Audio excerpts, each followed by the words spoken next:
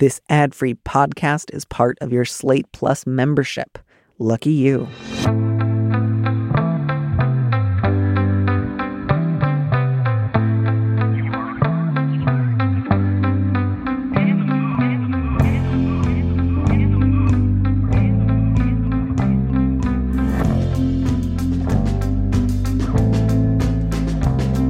Hello and welcome back to Big Mood, Little Mood. I am your host, Daniel M. Lavery, and with me in the studio this week is Tori Bedford, a writer and journalist who lives in Boston with her two small dogs.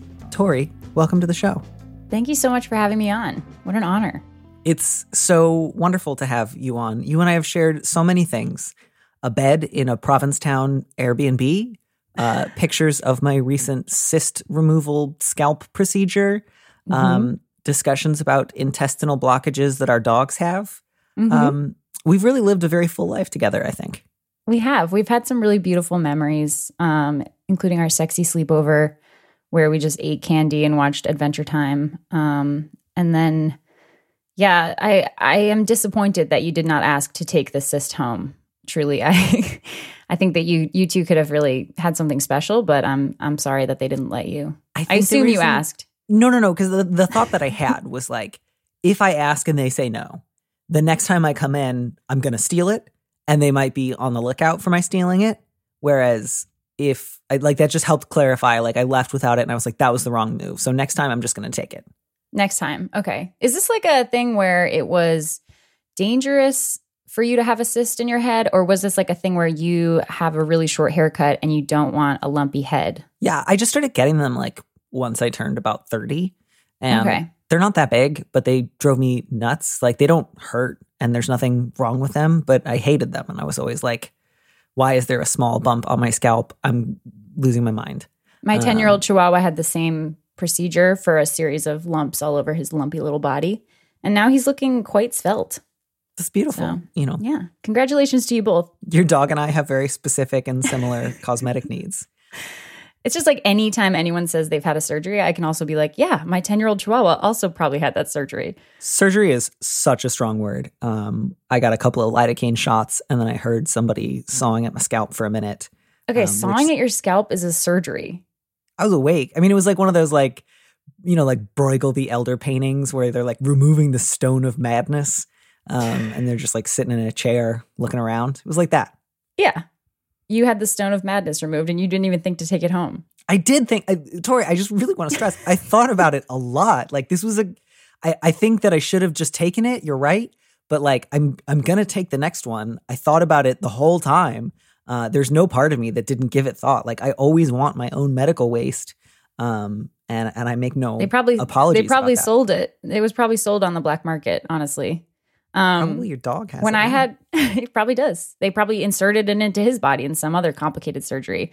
When I had my wisdom teeth, I had one wisdom tooth removed, and I did ask if I could have it, and they put it in a little like jewel case for me. And like when you lose a tooth at school as a kid? Yeah, like it's just like a little velvet like box, and then it has like a plastic like see-through.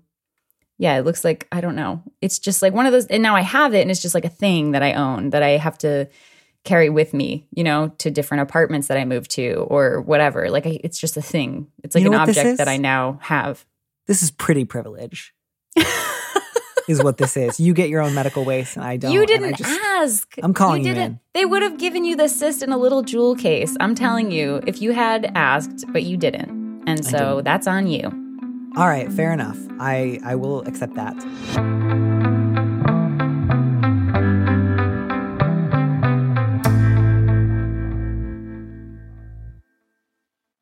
I will also read our first letter and let you read the second. The first one is TME TMI, and I need to make sure that I have these terms right. I'm not as familiar with them as I could be. I'm fairly sure these are like trans-specific terms, and one of them means like trans-misogyny exclusive, and I want to say the other one is trans-misogyny inclusive. I hear myself say that, and I think that can't possibly be right. No, I think that I thought that it was just like a clever little like it's too much information. Okay, like, no. Sorry, I mean, they are in this letter. They're using the TMI, as you say, as too much information. I was simply struggling to remember what the first one is. So Danny, TMI means too much information, Danny. It's transmisogyny exempt and transmisogyny affected. Those are the sort of like two things. Yeah, no, you're right. Those are, yes. They're not terms that everybody uses. Some people use them. I'm just sorry for suggesting that it was transmisogyny inclusive and exclusive. Let's just get into the letter. I'm a non-binary lesbian, and getting to this point after dabbling dissatisfiedly in transmasculinity has been a tremendous relief and a joy to share with my girlfriend, whom I started dating during lockdown. Before me, my girlfriend has only dated other trans women, as we've started to integrate into each other's social circles. Both of her friends and family have often assumed that I am also trans feminine. Her mother actually, quote, complimented my transition progress, which my girlfriend abashedly relayed to me with the implication that other family members have said similar things. A lot of it's been more subtle. I was added to an all-trans feminine group chat, which I politely left after correcting the assumption in the process, and some comments from her friends assuming a shared experience of transition between us. I don't want to engage from a false premise, and I've struggled to find seamless ways to add, like, by the way, while we're on the topic of how people react to visibly gender nonconforming presences in, like, a writing group we've both attended, I do not experience transmisogyny without awkward shoehorning. I feel great affinity with and love for trans feminine people, my girlfriend, my own close friends, and in general, but I'm not a trans woman. What is a clever conversational way to lead with this while being introduced, to ensure that neither of us has to correct the record further down the road, short of tattooing TME on my forehead? My girlfriend shot down this idea. I don't know why. I think that's a great idea. I think that's probably the only practical solution is the tattoo. I can appreciate that part of what I think the letter writer is trying to get at is this sense of it is not always possible to simply by looking at somebody figure out or parse together either their like birth assignment or whatever experiences they might have had subsequently, or, you know, whether or not they've always been seen as like gender conforming or gender non-conforming. And I would say, letter writer, my main thought here is just that you want language to serve people rather than the other way around, which is just mostly to say, I think you are doing great, and I hope that you do not feel like it is incumbent upon you to assume that everybody is always going to make the same assumption about you and that it is your job to like catch it the second it happens. Like, you're not encouraging people to like labor under a misapprehension. You're not suggesting that you've had life experiences you haven't. Like, I think a lot of this you can chalk up to, you know, not I would hope at least that like some of the beauty of like a trans inclusive worldview is this understanding of like, not everyone can tell what you are just by looking at you. Like, does that make sense? Yeah, I agree. I think that you just have to say what you said in the very, very first sentence, which is, I'm a non-binary lesbian. And I think that people are misgendering you, and that sucks, and that's serious, and I'm sorry that that's happening. But again, as you said, Danny, you really can't, you know, people might make assumptions about you, and then, you know, you can correct them if you feel comfortable to. And I think the question is like, how do I bring it up? And I think you just literally say, I'm a non-binary lesbian, right? I think there's an example in here in which the letter writer actually did correct the assumption by leaving explicitly all trans femme group chat, which is how they put the description of this group chat. Which is, I was thinking about that, and like, I have like femme spaces in my life. Love a femme space. Love a femme space, you know, like maybe it's a book club, maybe it's a group chat, whatever. And there can be people who do not identify as femme, like, as long as everyone consents and like knows what's up, those people can be in that space. Like, I don't know that leaving a group chat, I think that actually is an example of, you're so frustrated at being misgendered that you're like, I can't be in here. Like, I shouldn't be in here, because maybe the group chat is like, we all talk about, you know, being, you know, victims of transmisogyny, and I don't experience that. Right. But like, although I don't know that you need one of the things that this sort of like leaves open the question is like, many people in this letter writer's life assume that they are a trans woman, And, without saying that like that means they're going to have identical experiences to their girlfriend, you can also experience that in a negative way. And it doesn't really work to shout out like, by the way, I'm trans misogyny exempt. Like it is trans misogyny is targeted towards trans women and it also harms other people. It's not like the most important side effect, but like there is splashback. There is, additional fire. And so I think the reason, letter writer, that I'm sort of all over the place here is my read is not that the letter writer is especially like frustrated over being misgendered so much as really worried. Like, I don't want anyone to think that I am encouraging people to think that I'm a trans woman. I don't want to step on anybody's toes. I rightly like understand that we have not had the same experiences. And I don't want to like take away from anybody else's needs or position in a community or what have you, which I think is good and laudable. And everything you've done so far, letter writer, seems to me like a totally appropriate response. And the reason that I want to encourage you not to like pursue this line of thought too far is I think if you worry about this too much and you announce constantly like, I'm not a trans woman, that will in itself be a little like off-putting, both for you and the people around you. And so I want you to feel like it is not always on you to handle what other people assume about you when they look at you or when they meet you. Yeah, I would actually push back and say, I mean, obviously, we don't have all the information here. And I want to correct what I said earlier when I was like, you're not exempt from misogyny because everyone experiences misogyny. Like, if that's how I understand the purpose of that phrase. I understand saying like, I am not sort of the direct, like it's, I'm not the sort of subject of this very specific thing. But as you mentioned, like it does have splashback. And I think in leaving the group chat, I'm just looking at that one example because perhaps it felt appropriate and saying, oh, I'm correcting this assumption, whatever.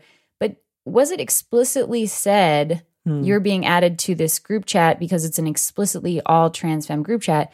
Could that have been an opportunity to say, I'm actually, gender nonconforming and I don't know that it's appropriate for me to be in here, but I love you all and I support you. And if you feel like you welcome me in here, like that's fine, but I just want to be upfront with you about that. And so I think maybe that's the attitude to have, is not to, because there's also countering assumptions, right? They're assuming that everyone assumed that they're trans femme or like a trans woman.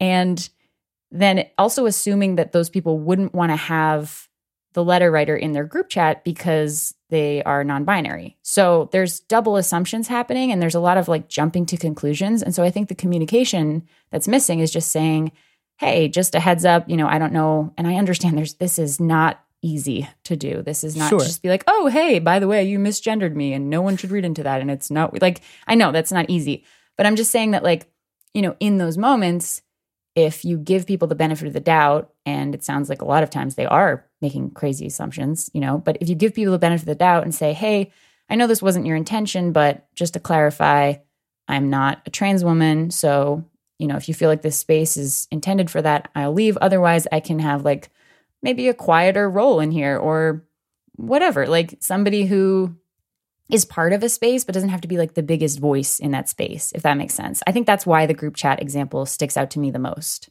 Yeah, I think especially because it seemed like a sort of open question to what extent the letter writer might potentially have been interested in remaining if like the letter writer and the other members of the group could have made sure they were all like on the same page. Because like as the letter writer has described, like I have like found my way to a non-binary identity and a sense of myself as a lesbian. And like I have really figured it out that like I'm not transmasculine. I'm not on that spectrum. That's not the vibe for me. And one of the like things that has not necessarily like sprung about as a result of that, but one of the things that is also true in the letter is like I have a lot in common with a lot of trans women and trans feminine people. It's not the same thing as being, part of the same group or having the same identity, but there's lots of overlap and affinity. And so if, I think especially that group chat is slightly different from maybe some of the like slightly cringy, like, but well-meaning statements from relatives or like relatives of your girlfriend, like, you look so great. Which again, like, yeah, no one has a good response to any of those things because they're both sweet and also like wildly inappropriate. I'm not trans and, I have trans family members. And when another family member misgenders them in a conversation with me, I feel like it's actually less awkward. Like those things happen when the letter writer wasn't there. And so it sounds like the letter writer has talked about this and how much it's bothering them to their girlfriend. And because like that, you know, the shooting down the tattoo idea or whatever. So the girlfriend plays a role as well, which is just to say like, hey, actually, you know, they're non-binary. They're not a trans woman. And just correct that over and over as many times as it takes, because the girlfriend is the one who's having the conversations with the family, and she has the opportunity to correct that and, you know, not continue this, what seems to be these like building examples of misgendering. Yeah. And I can appreciate that too, because I wonder if some of the like uncertainty on the letter writer's girlfriend's part is like, you know, I both don't necessarily want to like contribute to someone's mistaken assumption. And I also don't want to rush to like announce someone's like sex assignment at birth. Like that's not part of the like liberatory project that I'm invested in. That's not how I want to handle somebody like reading the wrong thing or making the wrong assumption. And so I can also appreciate that kind of tension there, which is like, I neither want to like, you know, say like, yeah, I love my girlfriend who's also a trans woman when the girlfriend in question isn't. But I can also really understand why, you know, letter writer, why your girlfriend might not be like, hey, let me just tell everyone your birth assignment. That will make me feel great. So I get that those are sort of two slightly difficult things to hold in tension. But yeah, mostly with like that group chat thing, I would say like, if you all want me here because, you know, you have an understanding of like my particular relationship to a non-binary identity that has something in common with yours, that's great. But if you all just thought that I was also a trans woman, you know, I need to let you know that I'm not. And I think that would be the best response there. And that doesn't mean necessarily leaving. I mean, unless, you know, the letter writer, it sounds like they were uncomfortable to be in that space. And so maybe that was the best decision for them. But I'm saying that in these moments, you know, there can be a gentle and compassionate conversation between the friends who I think it sounds like they have a lot of lived experience. They're all trans women. Like they all like, they're not like, we talked about the family members. Those are very different experiences, but I think they would have a lot of compassion and understanding, I would hope. But we don't know that until the conversation is had and that communication takes place. And then also, I do think, I understand you're saying about the tension, like, you know, maybe the girlfriend doesn't want to get into it or whatever. But if this letter writer, that's a conversation also that needs to happen between the girlfriend and the letter writer. If the letter writer feels like, I want your family to stop misgendering me, then I do think that the girlfriend has a big role to play. And I don't know. I think that whatever discomfort you might have with having those conversations with your family, if you can end the discomfort that your partner feels when they are misgendered repeatedly, that seems worth it to me. That seems like a no-brainer. Yeah. Yeah. And I think my sort of last thought here, and you know, there's obviously so many different directions that this sort of set of conversations can go.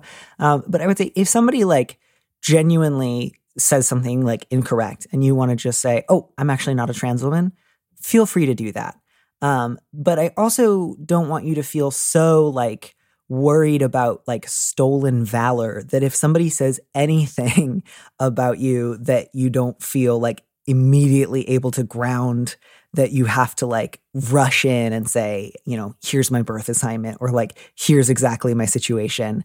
It is also not incumbent upon you to make sure that everyone you ever interact with like has every single detail about your relationship to, you know, whatever form of social or other types of transition you may have pursued in the past, whatever your relationship to gender conformity or nonconformity has been. Like, I also really don't want you to feel like you have to take ownership of the way that other people read you, because that way lies just, you know, cis madness. Yes, cis madness. And also, if somebody misgenders you, that's on them, because that doesn't automatically mean that you are encouraging them to misgender you. Just because you don't immediately correct them, it doesn't mean that you're taking up space that you shouldn't be taking up. It doesn't mean that you're out here pretending to be someone you're not. They made an assumption, and that's all. It does not reflect on you. You're not a bad person. Applying to scholarships you're not qualified for. Right. You're not trying to get on boards anywhere by like, you're not leaning Rachel on a misapprehension. Dolezal-ing this. Like, you are fine. That was the one like phrase I didn't want to bring up. I get it sorry. though. It was I know. It's You're not Rachel Dolezal-ing this family, okay? Man, You're good. You know, I'm sorry. You need to cut that, Danny. We can cut that. not it's just one of those things where like sometimes it's better to just like get it over with. We were both thinking it. I'm just gonna say it. Yeah. Yeah. But yeah, I think we've sort of like reached the limit of the sort of like, how do you like both make sure that you're not like taking advantage of a misunderstanding or a misapprehension that could potentially like make other trans women feel like hurt or misled, without like falling into the like classic Seinfeld, not that there's anything wrong with that kind of response, which is like, if you're always announcing, I'm not a trans woman, not that there's anything wrong with that, then that also creates its own kind of like series of like brittlenesses or like unnecessarily uncomfortable moments that like do not make a lot of room for like, you know, creativity, freedom, liberation, etc.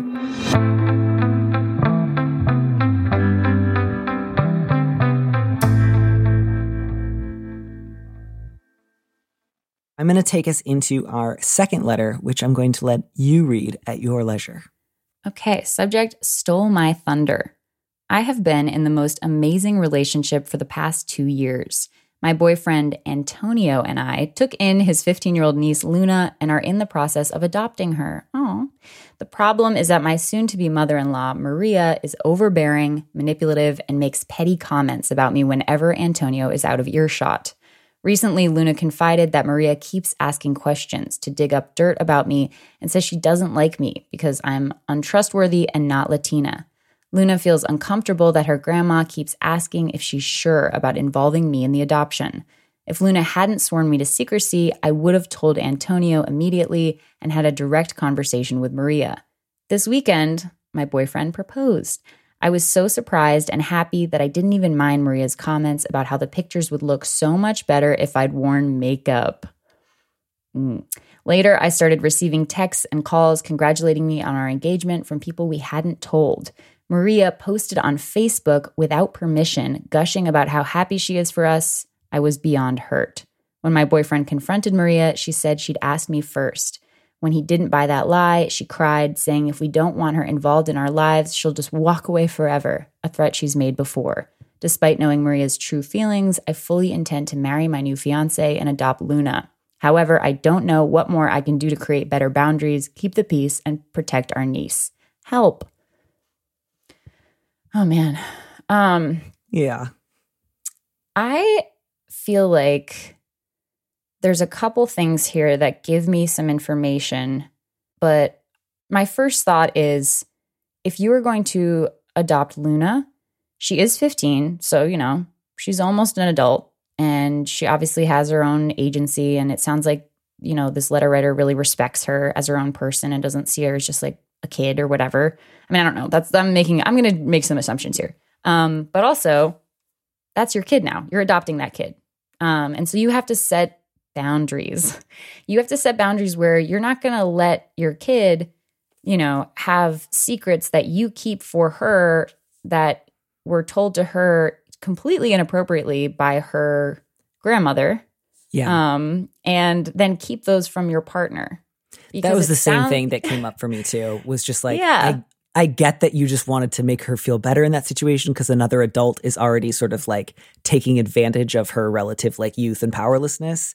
But you have to go back and say, Luna, I shouldn't have promised you that I would keep this a secret. I do need to talk about this with my partner and, you know, be prepared for her to potentially get upset, but to just like own that and to say like, I actually can't keep this a secret and I should not have promised you that I would. I'm not going to go like screaming at your grandma, but this is something we're going to have to address. Yeah. Or you could tell Antonio and I don't know. I mean, yeah, I guess you're right. You would want to be upfront with Luna about it. But I think that the main thing that I'm kind of focused on is also in the last part, the letter writer mentions that Antonio, he confronted Maria about posting the thing on Facebook and he didn't believe her lie. So it's not like one of those situations that you hear about where, you know, you're getting married to someone and they're like, you know, a mama's boy. Yeah. And they're like, oh, I believe everything my mom says and she has to be a part of our lives. It sounds like Antonio is like, he gets it and he's very much allied with the letter writer. And so I think keeping him, you know, having communication with him when you are on equal footing and then setting boundaries with your adopted daughter is really, really important. The other aspect is like Maria has no boundaries. She's telling a 15-year-old to dig up dirt about you, completely inappropriate. And if she's crying and saying, you know, if you don't want me involved, blah, blah, I'll just walk away forever. Like, fine. Like, you can be involved at the level that we choose to have you involved for the safety of our adopted child. And if that is not, if you're not comfortable with that level of involvement, you can walk away forever. Bye. Yeah. And I think, you know, the only reason that I want to encourage this letter writer to be direct with Luna is not because I necessarily think the only option the letter writer and her fiance have is like maximum conflict yelling at Maria, we know what you said to Luna. It's just because I think it seems like Luna has been getting a lot of like friendly fire in terms of like overhearing digs or pointed questions or being encouraged to like keep secrets. Yeah. And I think this is actually just a good opportunity for Luna to see an adult handle something that is difficult and like admit that they didn't do something right the first time. And then just be like, and here's what's going to happen. I trust you enough. Like I respect you enough to be honest with you, even when I don't think you're going to like what I have to say.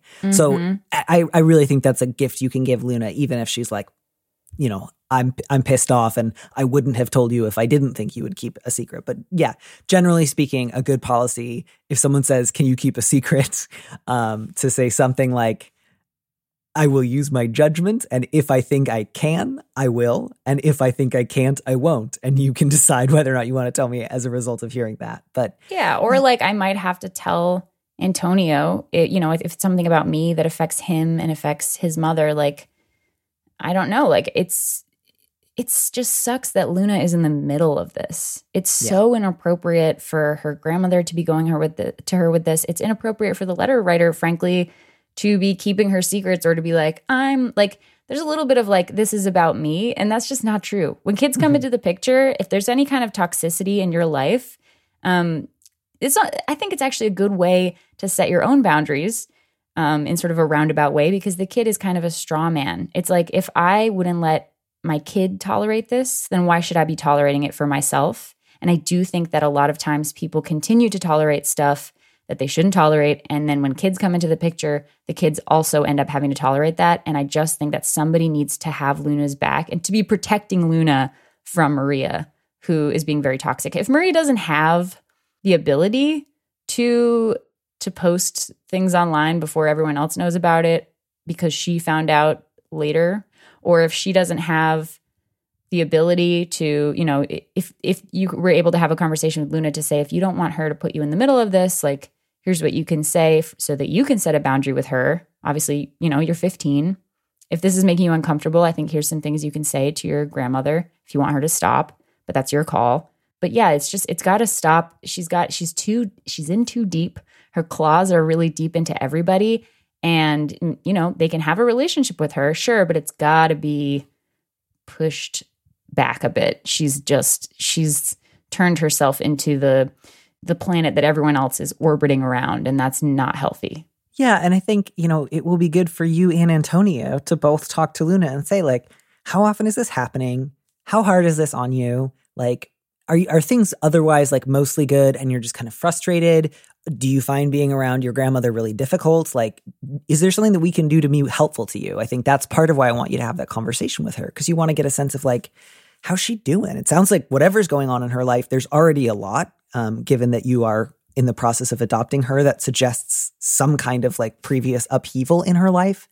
And it will just be good to like, and ask those questions to the best of your ability in a, like an open-minded way, and not like, you know, leading like, now we find Maria really difficult. Please tell us how difficult you find her too. And then we'll all be on the same team. But to genuinely figure out like, how's she doing? What can you two do as her like guardians and soon to be parents, to make things a little bit easier for her? And then, yeah, you know, you need to tell, Antonio about the rest of this, and you two need to figure out like, what are the limits that we need to set? How seriously, you know, did they involve like, I'm a little inclined to let the Facebook stuff go, because it's just like, you've got such bigger fish to fry, you know.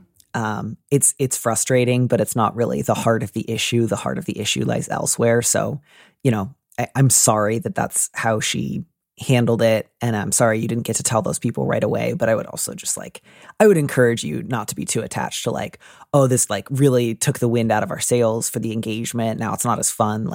Find the fun. It's okay that you didn't get to call everybody for the very first time. You will still get to experience other people's excitement and joy for you. That's not gone.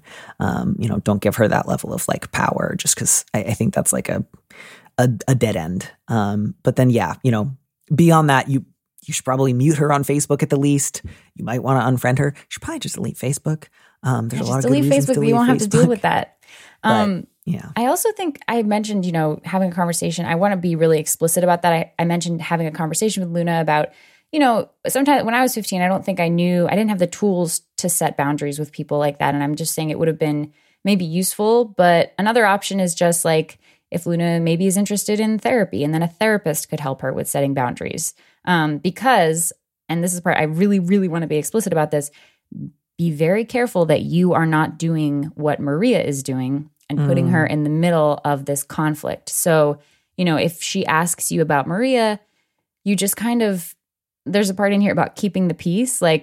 You just say, if she probably loves her grandmother and wants to have a relationship with her, and she's probably too young to think about, I don't know if she's too young to think about cutting her out of her life, but they have a relationship. And if that is valuable to Luna, then that has to be protected and preserved. And, you just have to be patient. You sort of have to just be respectful of that, and be respectful, and don't say anything bad about Maria in front of her. Don't express your frustration about the situation to her, because that's inappropriate. She shouldn't be forced to be in the middle. She shouldn't have to feel like she's got to fix everything or everyone. It's not even something she has to worry about. Just turn whenever that feels like, if she asks about how it's going, I think that, because it seems like she's the kind of kid that if she told the letter writer about this stuff, it sounds like she's like, oh, this is the right thing to do. I have a responsibility to do this. In those situations, I guess you could just be like, well, I am going to tell Antonio, and I appreciate you telling me this, but you shouldn't feel like you have to be in the middle. And how are you doing in all of this? Is there any way that we can help you? And how are you doing? Yeah, like you said, how are you doing generally? Do you need any other support? And give the sense that we as adults have got this under control.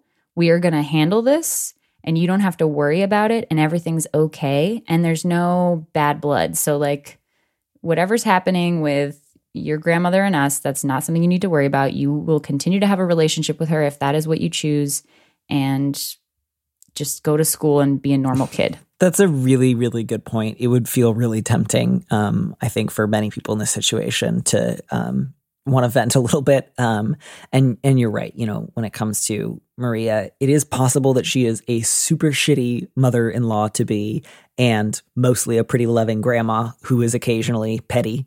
And so, I think to really think about, I might need to limit a lot of my contact with Maria, and or Antonio might as well. That might also make things more challenging or tense on a familial level, but we also want to really strive to make it clear that none of that is Luna's responsibility to handle, and that if she wants to spend time alone with her grandmother, that we would really encourage that and facilitate it, regardless of how our relationship with her was at any given point. I think that is an excellent thing to kind of keep at the forefront of their minds. I think the only thing that I would say beyond that is, letter writer, it's great that you still plan on marrying Antonio. I think you should. You don't know what more you can do. I think that's really a conversation for you and Antonio to have together, and just kind of figure out this is maybe just Maria's thing. If she's, pretty dramatic, how much time and energy do we want to spend contending with it? If she says things like, maybe I should just walk away forever, do we want to just ignore that? Do we want to say, you need to stop saying that? And if you don't stop saying that, we'll take you up on it. I don't know. I think there's multiple possible sane responses to that you might choose to pursue. And it's really just a question of how much peace do you want to keep? How much time do these moments take up? Are there ever times when she's capable of behaving neutrally towards you? Or is it just constant, at which point you might need to say there doesn't really seem to be a way to have a positive relationship with Maria. It's just a question of how much grief we're willing to overlook. But again, just have that conversation with your partner with all the information shared between the two of you. Don't say anything to her like what she has been saying to you, even if you are incredibly tempted to like give a little of your own back. Like at most you can say, the way that you treat me is not okay. I don't want to see you, rather than like, and here's the kind of person I think that you are, and I want to hurt your feeling. Like I get that it's so tempting, but like just take that slightly higher road. You and Antonio have to be a unit, and you have to be the adults in this situation. And I worry also, I would say you could cut Maria out of your life, but I would worry about the repercussions if Luna then gets an earful from Maria about how you guys won't talk to her anymore or whatever. I think it's got to be sort of like, if you had a divorce and it was civil, and then, for the sake of the kids, you have a civil relationship that demonstrates a mutual respect. I think that can be a very healthy example for kids. And I think that's kind of how you have to look at this relationship with your future mother-in-law. Yeah. And to take threats like that, neither as like an opportunity to like tease someone, nor as an emergency you have to respond to. Like if somebody says, when you tell me not to make announcements about your engagement on Facebook, what I hear is you're saying don't be involved in our lives or leave. And, you can both say to that, that's not what we said. That is an unreasonable response. Take the Lucille Bluth approach. Like, I don't understand this threat and I'm not going to respond to it. Just like, we're not going to have this conversation. That's not a reasonable thing to say. If you would like to have another conversation, we're prepared to have it, but we're not going to respond to this one. This is a plate or platter moment. If someone says, when you tell me not to post on Facebook, you're saying you don't want me in your life. And you just get to say, that's absolutely not what just happened. Come back when you're ready to try again. And, again, I say that on the other side of like a pretty significant family estrangement. And so I don't say any of that lightly. Like, it's a shame when it comes to that. But if that's the level someone's coming to you with, then you might need to take them up on it.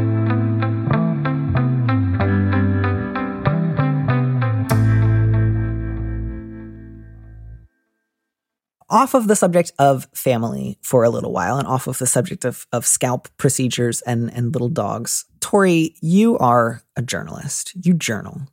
I do journal. You, I think, also have a lot of work that takes you in the direction of, the conflicts and the sufferings of others. How is that going? Well, it's funny that you mentioned journaling, because sometimes, like recently, my work has been so heart-wrenching that I feel like I don't even have the bandwidth to journal. Usually I do, right, in a journal. But I have bought a sketchbook and some charcoal pencils, and every night I try to do my best like sketch of my dog's ears.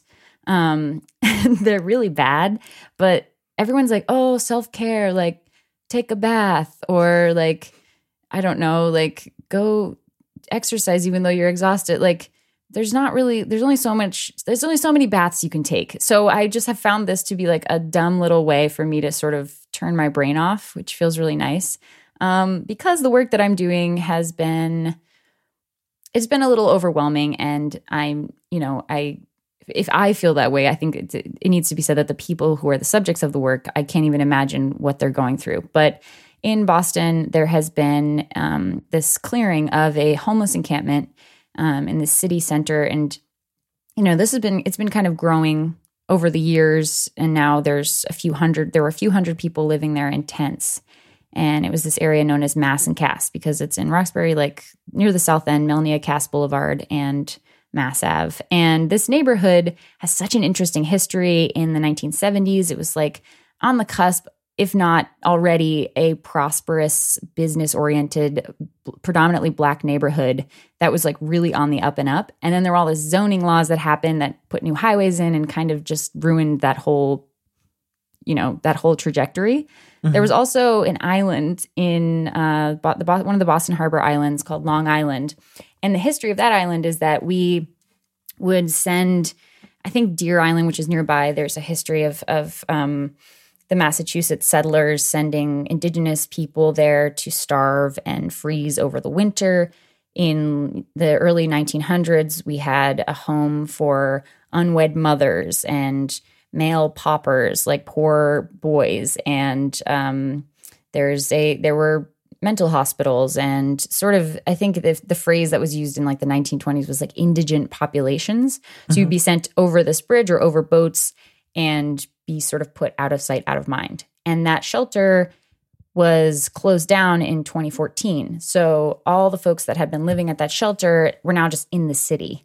And there became this concentration of people because there were a lot of medical facilities and methadone treatment centers.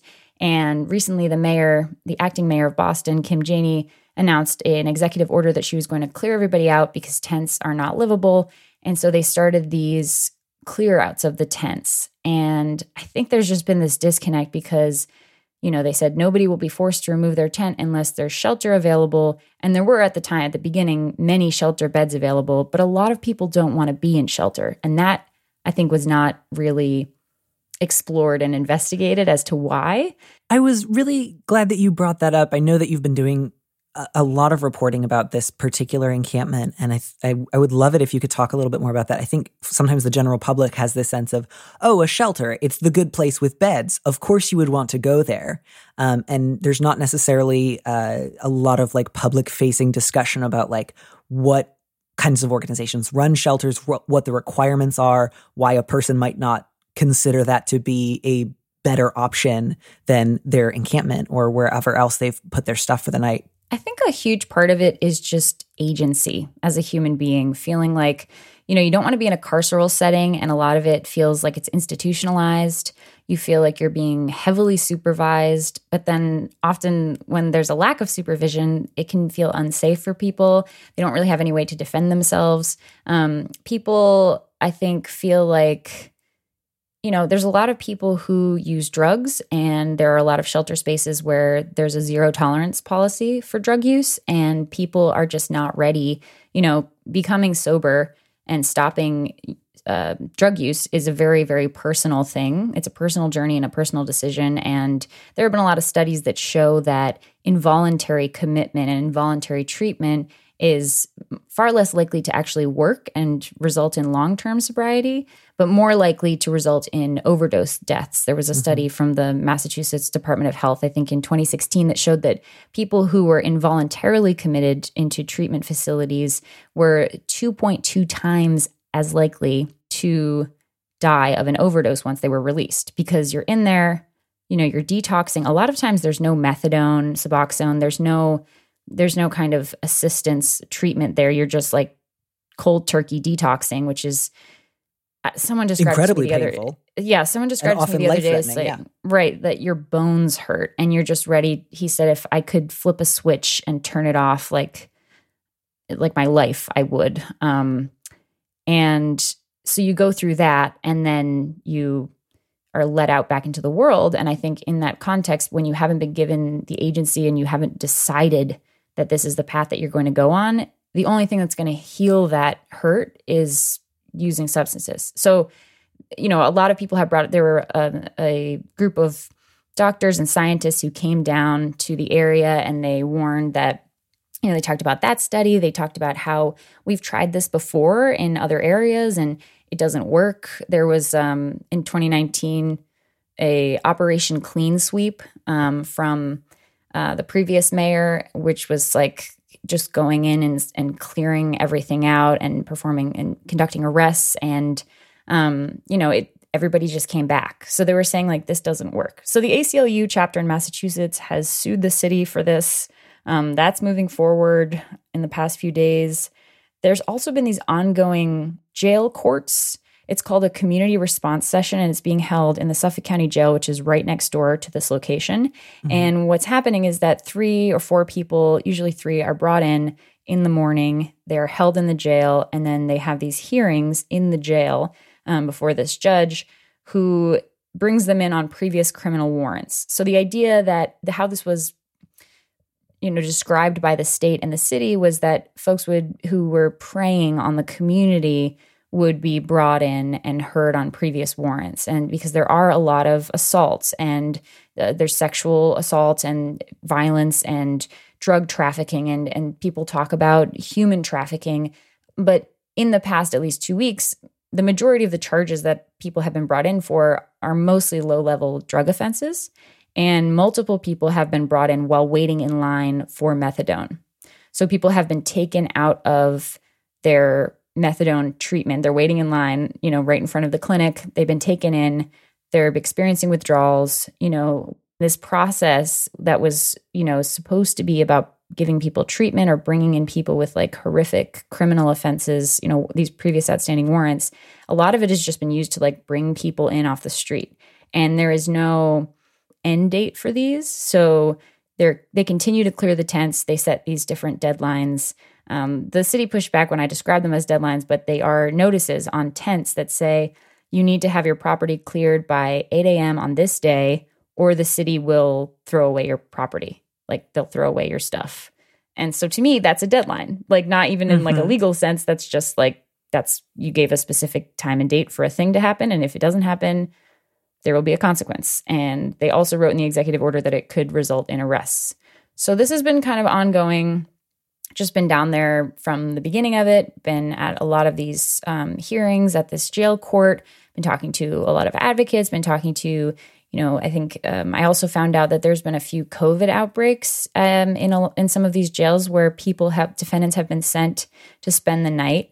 One in Bristol County, and there's another one at the Worcester County Jail where there were 33 prisoners who had tested positive for COVID, and then 2 correctional officers. So it's been this process that people have been crying out about how, we've tried things like this before and they haven't previously worked in the past. And then there's also this other perspective, which is people that live in the neighborhood and the business associations that are like, well, this was so unsafe, right? And people who lived there as well, who lived on Mass and Cass, were saying it was unsafe because a lot of people told me that though it was a very heavily policed area most of the time, there were often chunks of time where there just was no police presence. And so people would get attacked, people would get robbed. All kinds of horrific things were happening. It's not a safe environment for people. And then also people created a community there. So it's not a safe environment. There's a lot of bad stuff happening, but there's also a lot of bad stuff happening for anyone who is experiencing homelessness. If you're living out on the street, it's a very traumatizing experience. But if you have a community of people and some of them are your friends who you trust, which is, that's very tricky in that area. A lot of people were also saying that, they would say, I've experienced an overdose. That person's having an overdose. I'm going to help them. Or that person just got attacked. I'm going to help them. A lot of people were, helping each other rebuild their tents after a storm. They had this concentration of folks that were down there. And I think in some ways, some people had each other's backs. And so now if there's this disbursement of people throughout the city, what I'm trying to do now is I'm trying to follow up with people after the tents are cleared, after these hearings end. I want to know where people end up and if, what happens after they go through the system, or if they were just, didn't want to go into shelter and they just went back out into the city. I'm trying to, figure out where people went after this was dispersed.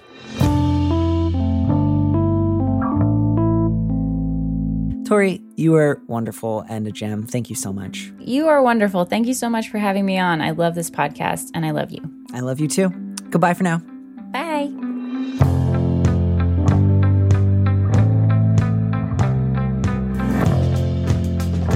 Thank you for joining us on Big Mood, Little Mood with me, Danny Lavery. Our producer is Phil Circus, who also composed our theme music.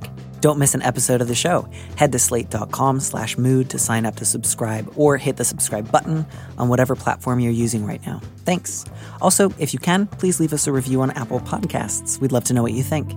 If you want more Big Mood, Little Mood, you should join Slate Plus, Slate's membership program. Members get an extra episode of Big Mood, Little Mood every Friday, and you'll get to hear more advice and conversations with a guest. And as a Slate Plus member, you'll also be supporting the show. Go to slate.com/mood plus to sign up. It's just $1 for your first month. If you'd like me to read your letter on the show, maybe you need a little advice, maybe some big advice, head to slate.com/mood to find our Big Mood, Little Mood listener question form, or find a link in the description on the platform you're using right now. Thanks for listening.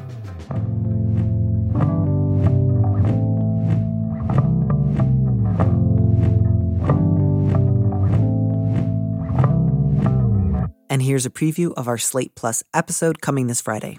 I don't think there's a good way through life by saying, don't worry, the thing you're scared of won't happen. It's not going to come for you. You're going to escape it. And so I swear I want to get to that, but letter writer, I just want to encourage you, spend a little time with that fear.